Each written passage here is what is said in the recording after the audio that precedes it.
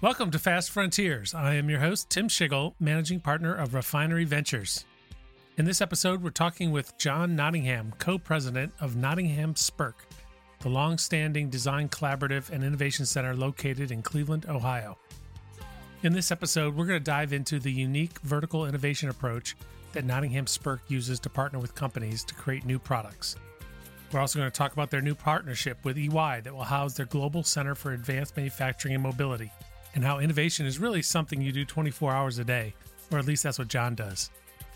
The biggest theme, or so what I hope you take away from this conversation, is how innovation is a continuous process. It's not a start-stop process that doesn't continue. You must relentlessly drive through to the finish line. Please enjoy my conversation with John Nottingham.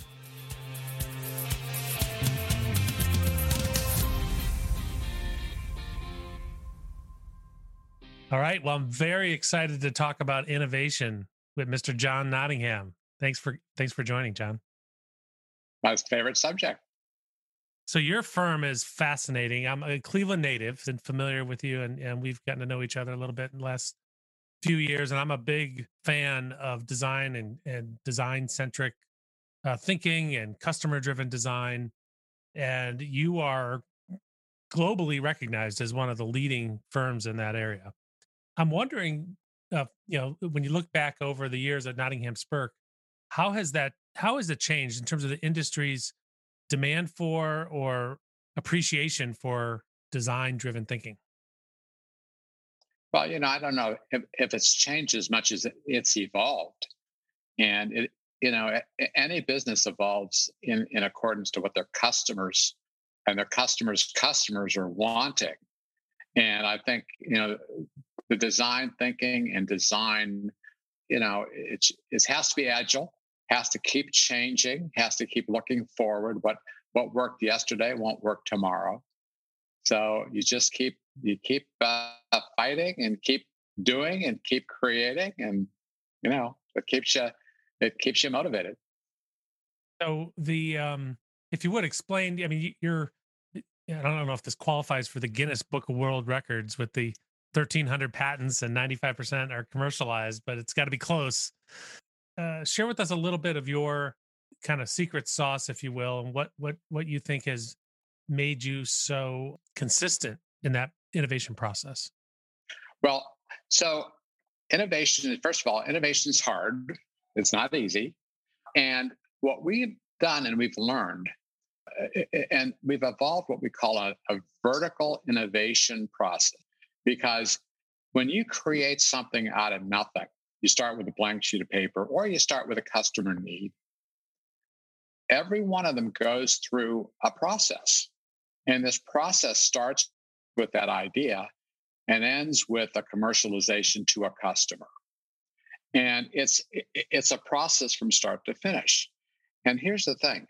If it's an unbroken process all the way through, it can be successful. The problem is when you pause, or when there's different groups. Let me just, as an example, remember the thing you did in school where you whispered something in somebody's ear, and then they whispered it, and somebody else whispered, or somebody else whispered. The telephone game. And whatever the story was at the beginning is totally different at the end. What happens in innovation is you have a separate team doing design, and they throw it over the wall to an engineer, and they do their engineering, and they throw it over the wall to, a prototyper, and the prototyper throws it over to the wall to the tool maker, and the tool maker throws it over the wall to a factory. By the time you end up, the designer doesn't recognize it all the way through. What we've done in Cleveland, we've created, again, a vertically integrated situation, both physically and programmatically, where we start and we relentlessly go all the way to the finish. It's funded all the way through, it's staffed all the way through. It's a continuous line from start to finish. And that's why we have a 95% commercialization rate. And that's really the reason for that success. And I've seen it done other ways, and it's just is not as effective. And I'll tell you how I learned it. About 20 years ago, I had the chance to visit Pixar Studios on the West Coast. And if you read the story of Pixar, there's a book called Innovation or Creativity Inc. by Ed Catmull, who was the president of Pixar, but his partner was Steve Jobs. And Steve Jobs, was the big investor in Pixar, and so they were able to lay out and create their headquarters, and their headquarters was designed around vertical integration. It had a central. If you read the book, it has a central core where everybody kind of goes together. There were stacked floors around the central core, and the writers and the animators and the actors and all these always bumped into each other, and the directors, the producers would always interact vertically, and they would handle the whole process from start to finish. And Pixar has had an incredible success rate with their whatever they produce. Well, that made an impression on us. And so when we moved before we moved to our current facility, we were looking for that kind of a facility. And we found this historic landmark church building that had a central core, stacked floors around it, and we could do design, engineering, prototyping, and so forth, even focus groups, bring customers in and that sort of thing. And we found that if we put everybody together, we can effectively go from start to finish. And I think that is the reason for success. Well, I've had the privilege of visiting your office, and so for any listener here that goes through Cleveland, give John a call, because you definitely want to stop by and see it. It's really, really cool office. Well, our stakeholders and our client partners call it the Disneyland of innovation. Absolutely, it is. So what would you say are some of the misconceptions or myths about that process that you have to? I'd imagine with some of your clients, there's potentially some education or some barriers you have to kind of break through to get them to think a little differently. Yeah. Well, the biggest one is this whole idea of stage gate, and we have to pause, and we have to think about it, we have to this, we have to that. In innovation, if you stop, it's dead. It's so hard to keep going and all the way through. And this stop-start thing just doesn't work with innovation. You have to be committed, you have to start, and then you have to relentlessly drive to the finish line, in my view. So you've recently announced a partnership with EY. So Yeah. clearly they're recognizing this. Can you talk a little bit about how that partnership came together? EY, Ernst & Young, was actually founded in Cleveland. Of course, they're global. They're about a $38 billion consulting and audit company. We actually, about 3 years ago, won the EY Entrepreneur of the Year award there. And we attended their annual conference in Palm Springs. We got to know them, and they got to know us. And they were saying, whoa, we've never heard of anything quite like this. We talked about our vertical innovation process. They came to visit us. They were intrigued. One thing led to another, and it's resulted in this partnership where we are currently on our west wing of our innovation center.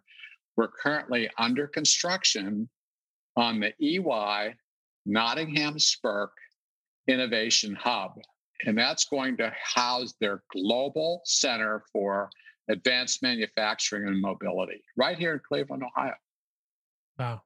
So when is this going to be in production, if you will? It'll open up this summer. We're going to have a grand opening this summer. Okay. You got to come up and see it. It is it's stunning. When through the pandemic, nobody was constructing anything, right? We have a big crane up here. We're like working hot and heavy.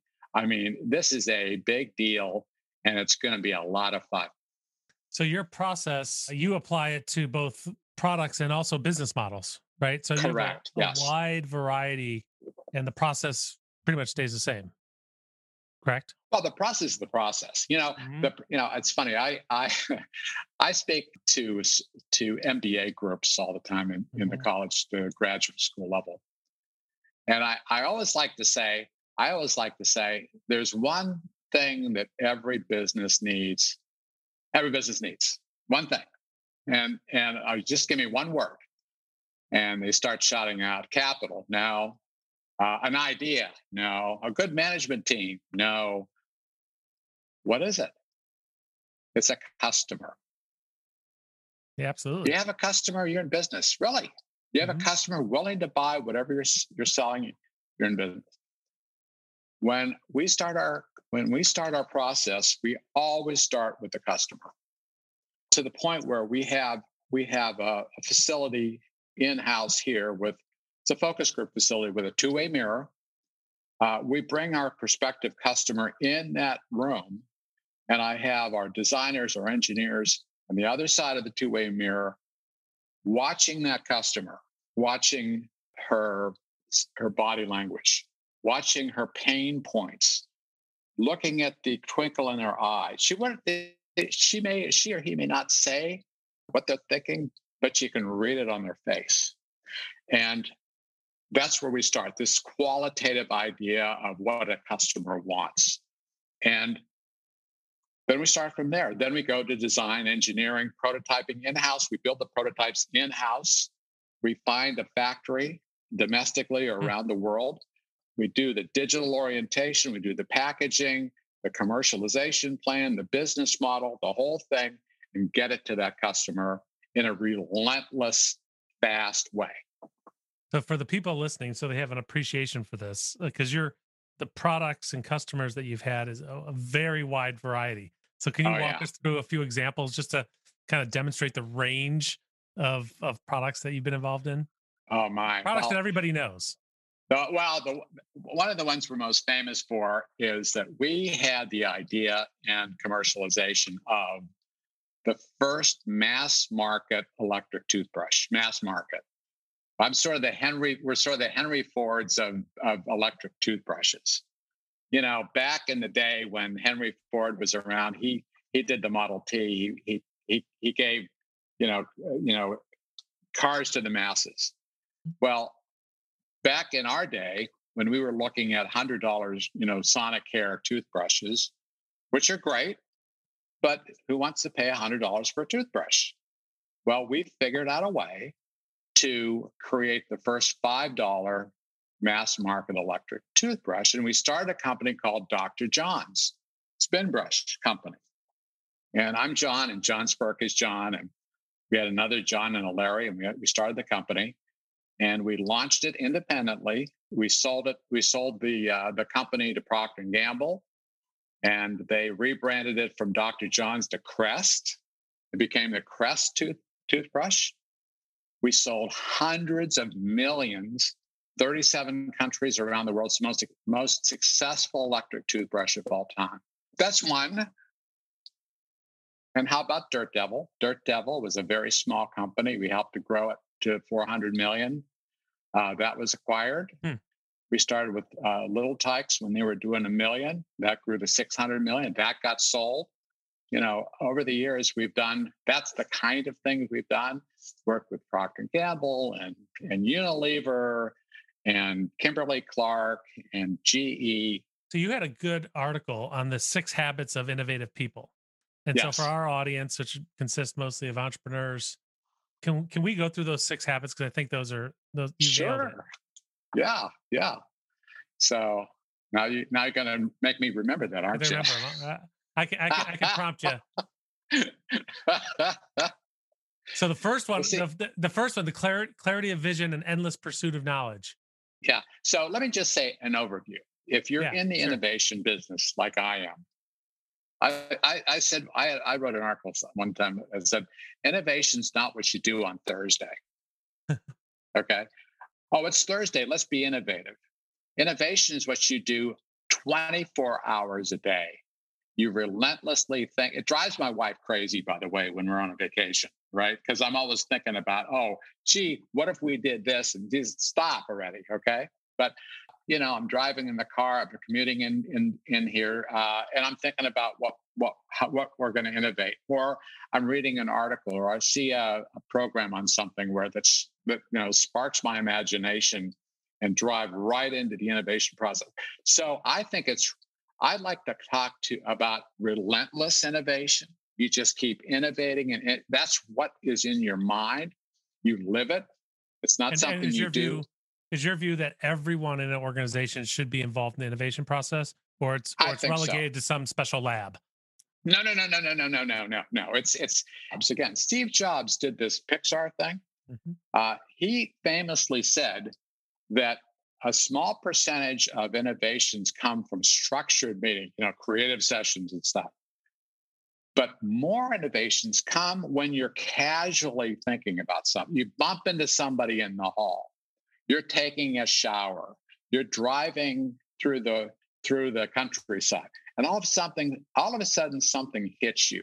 Almost every one of those 1,300 patents we talk of, I can remember the time when we nailed it. We solved it. Let's make it. It hits you like a thunderbolt sometimes, but it's ongoing. It's relentless. It just it can drive other people crazy, but it's what you do because everything's always changing. The customer's changing. It's now, especially in the last year with the pandemic.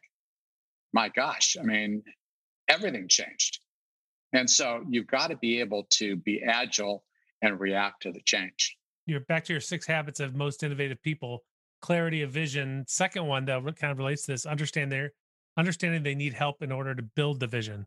So Well, that comes with a team. Okay, yep, you yep. have to have. I mean, I can't do everything, Hmm. and I don't want to. I mean, I've got a great team here. We've got 75 people on staff. They're very good at what they do, and I respect and appreciate what they bring to the party. But we all work as a unit. It's funny. As I mentioned, I'm on the board of the Cleveland Clinic. The Cleveland Clinic started out with 4 doctors. They actually have their 100th anniversary this year. They started out with 4 doctors working as a unit, and for 100 years they still work as a unit. Everybody in the Cleveland Clinic is on salary. Everybody in the Cleveland Clinic has a 1-year contract and reviewed every year, including doctors, and they work as a unit. Unlike other healthcare facilities, the only major one that I know of is the Mayo Clinic. And last week, the Cleveland Clinic and the Mayo Clinic were voted the 2 top healthcare facilities, not just in the United States, in the world. Why? Because of the unit, because of the team. So we have this team here at Nottingham Spirk where we work as a unit. We all have different talents and things. We have I think our average tenure is about 15 years or more. And, we work together and we're in sync. You have to be when you innovate.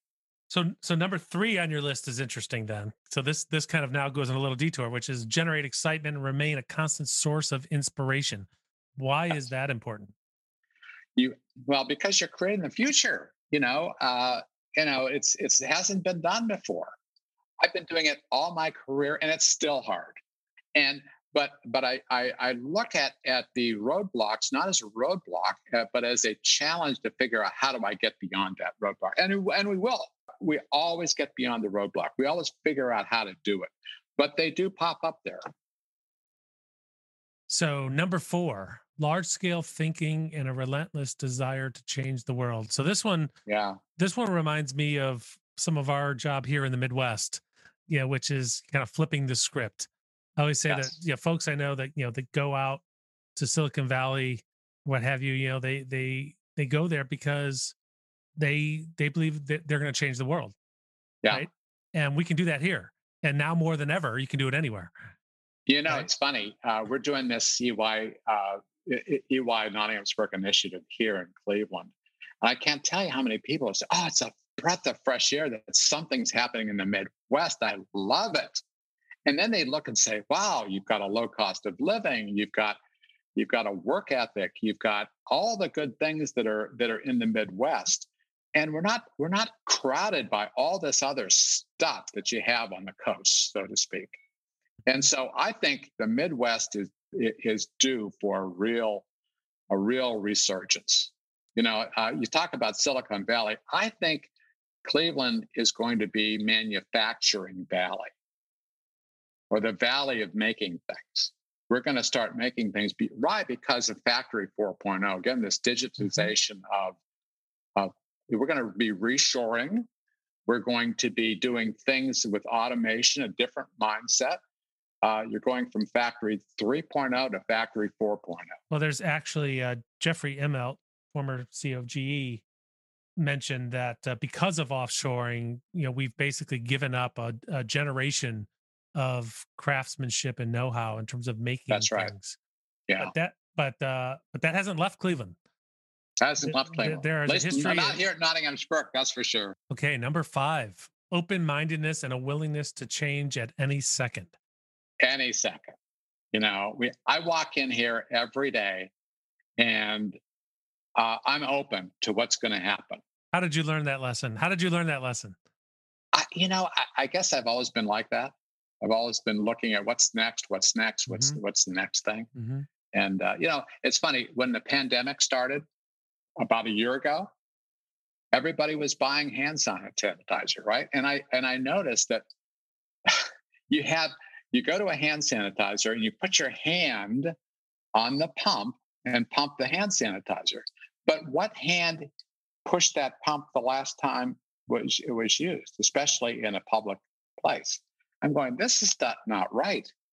So we pivoted and we invented a no-touch hand sanitizer package where you can deliver the entire thing, but you put your hand there, it delivers the hand sanitizer, you do not touch it at all. And so we were able to produce it, launch it last year, and you can go to Lowe's and CVS and BJ's and so forth, and they're stacked to the ceiling. That's moving fast. And we're making millions of them right now. Wow. So that was something that obviously at the beginning of the pandemic, you had no idea how long it was going to last. No. So they took some commitment to say, hey, this is going to be around for a while. This is worth the effort.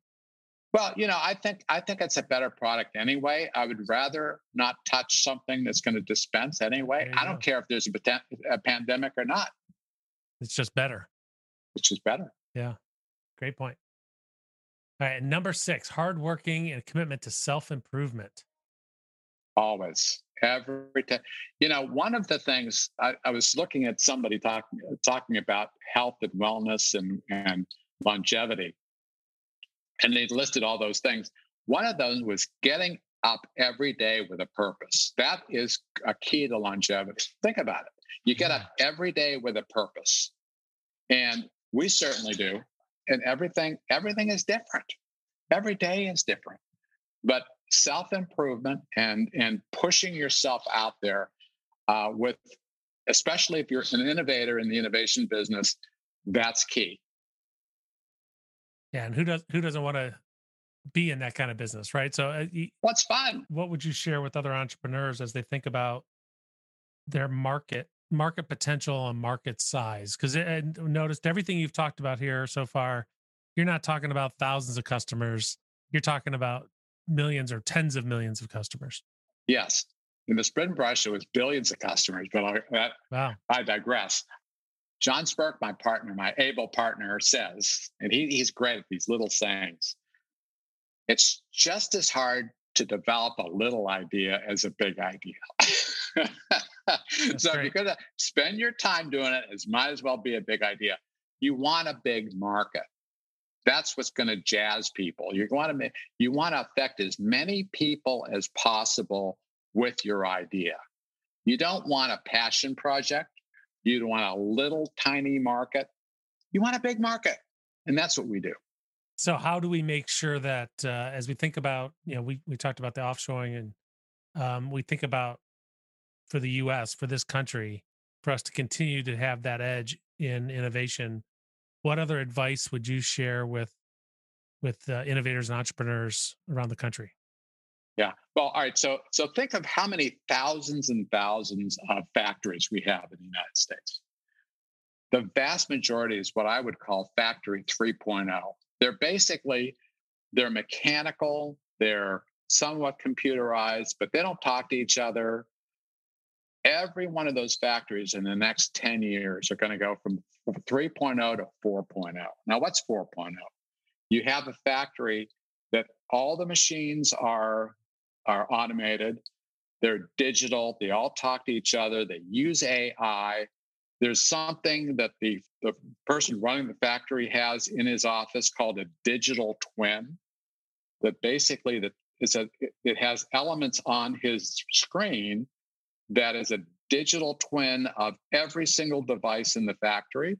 If he wants to, play around with the efficiency of the production, he can play around with it on his screen before it's used in the factory. And all of a sudden, everything is working. I think the next 10 years, we are going to have a renaissance in the United States to do manufacturing here. Technology is going to drive it, and it's going to be real exciting. So you mentioned Case Western Reserve. What should our universities be doing or thinking about to prepare that future workforce? That's a very good point. Everybody's talking about talent, and they have to stop thinking about manufacturing as sort of this blue collar kind of a thing. It is high tech. It is something that is a great profession to get into, and it's good to have hands-on experience. Now, University of Cincinnati, in your neck of the woods, has a great program, this co-op program, where they have a semester in class and then a semester in a company. I think that's wonderful. We actually recruit designers from the University of Cincinnati and have had a program here. Some of them have actually, now they're full-time employees here. That's the real world versus the academic world. And that the more you can get real world experience for students, the better off it is. Yeah. Two of my kids went through that program, and that interactive, immersive learning. And then when they go back to school, they can apply it. They can understand, oh, this is why I'm learning this stuff, right? Yeah, I think it's wonderful. And part of what we're doing with the EY Innovation Center here is we're going to do an advanced manufacturing technology training center here for college students. But I know there's more initiatives going on within even the state of Ohio around AI and the future of AI. And you think, okay, well, who needs to understand what AI is other than software developers? But you're pointing out right here, you may not be building the AI, but you need to understand how it works.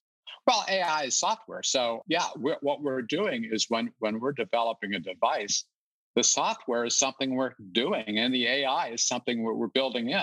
That it goes hand in hand with what we're doing.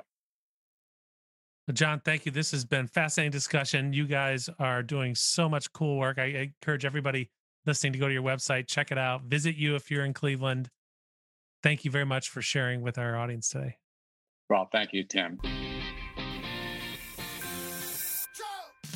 Thanks for listening to Fast Frontiers. If you like our show and want to know more, check out our website, fastfrontiers.com. If you enjoyed this episode, please share it with others and give us a rating and review on your favorite podcast platform.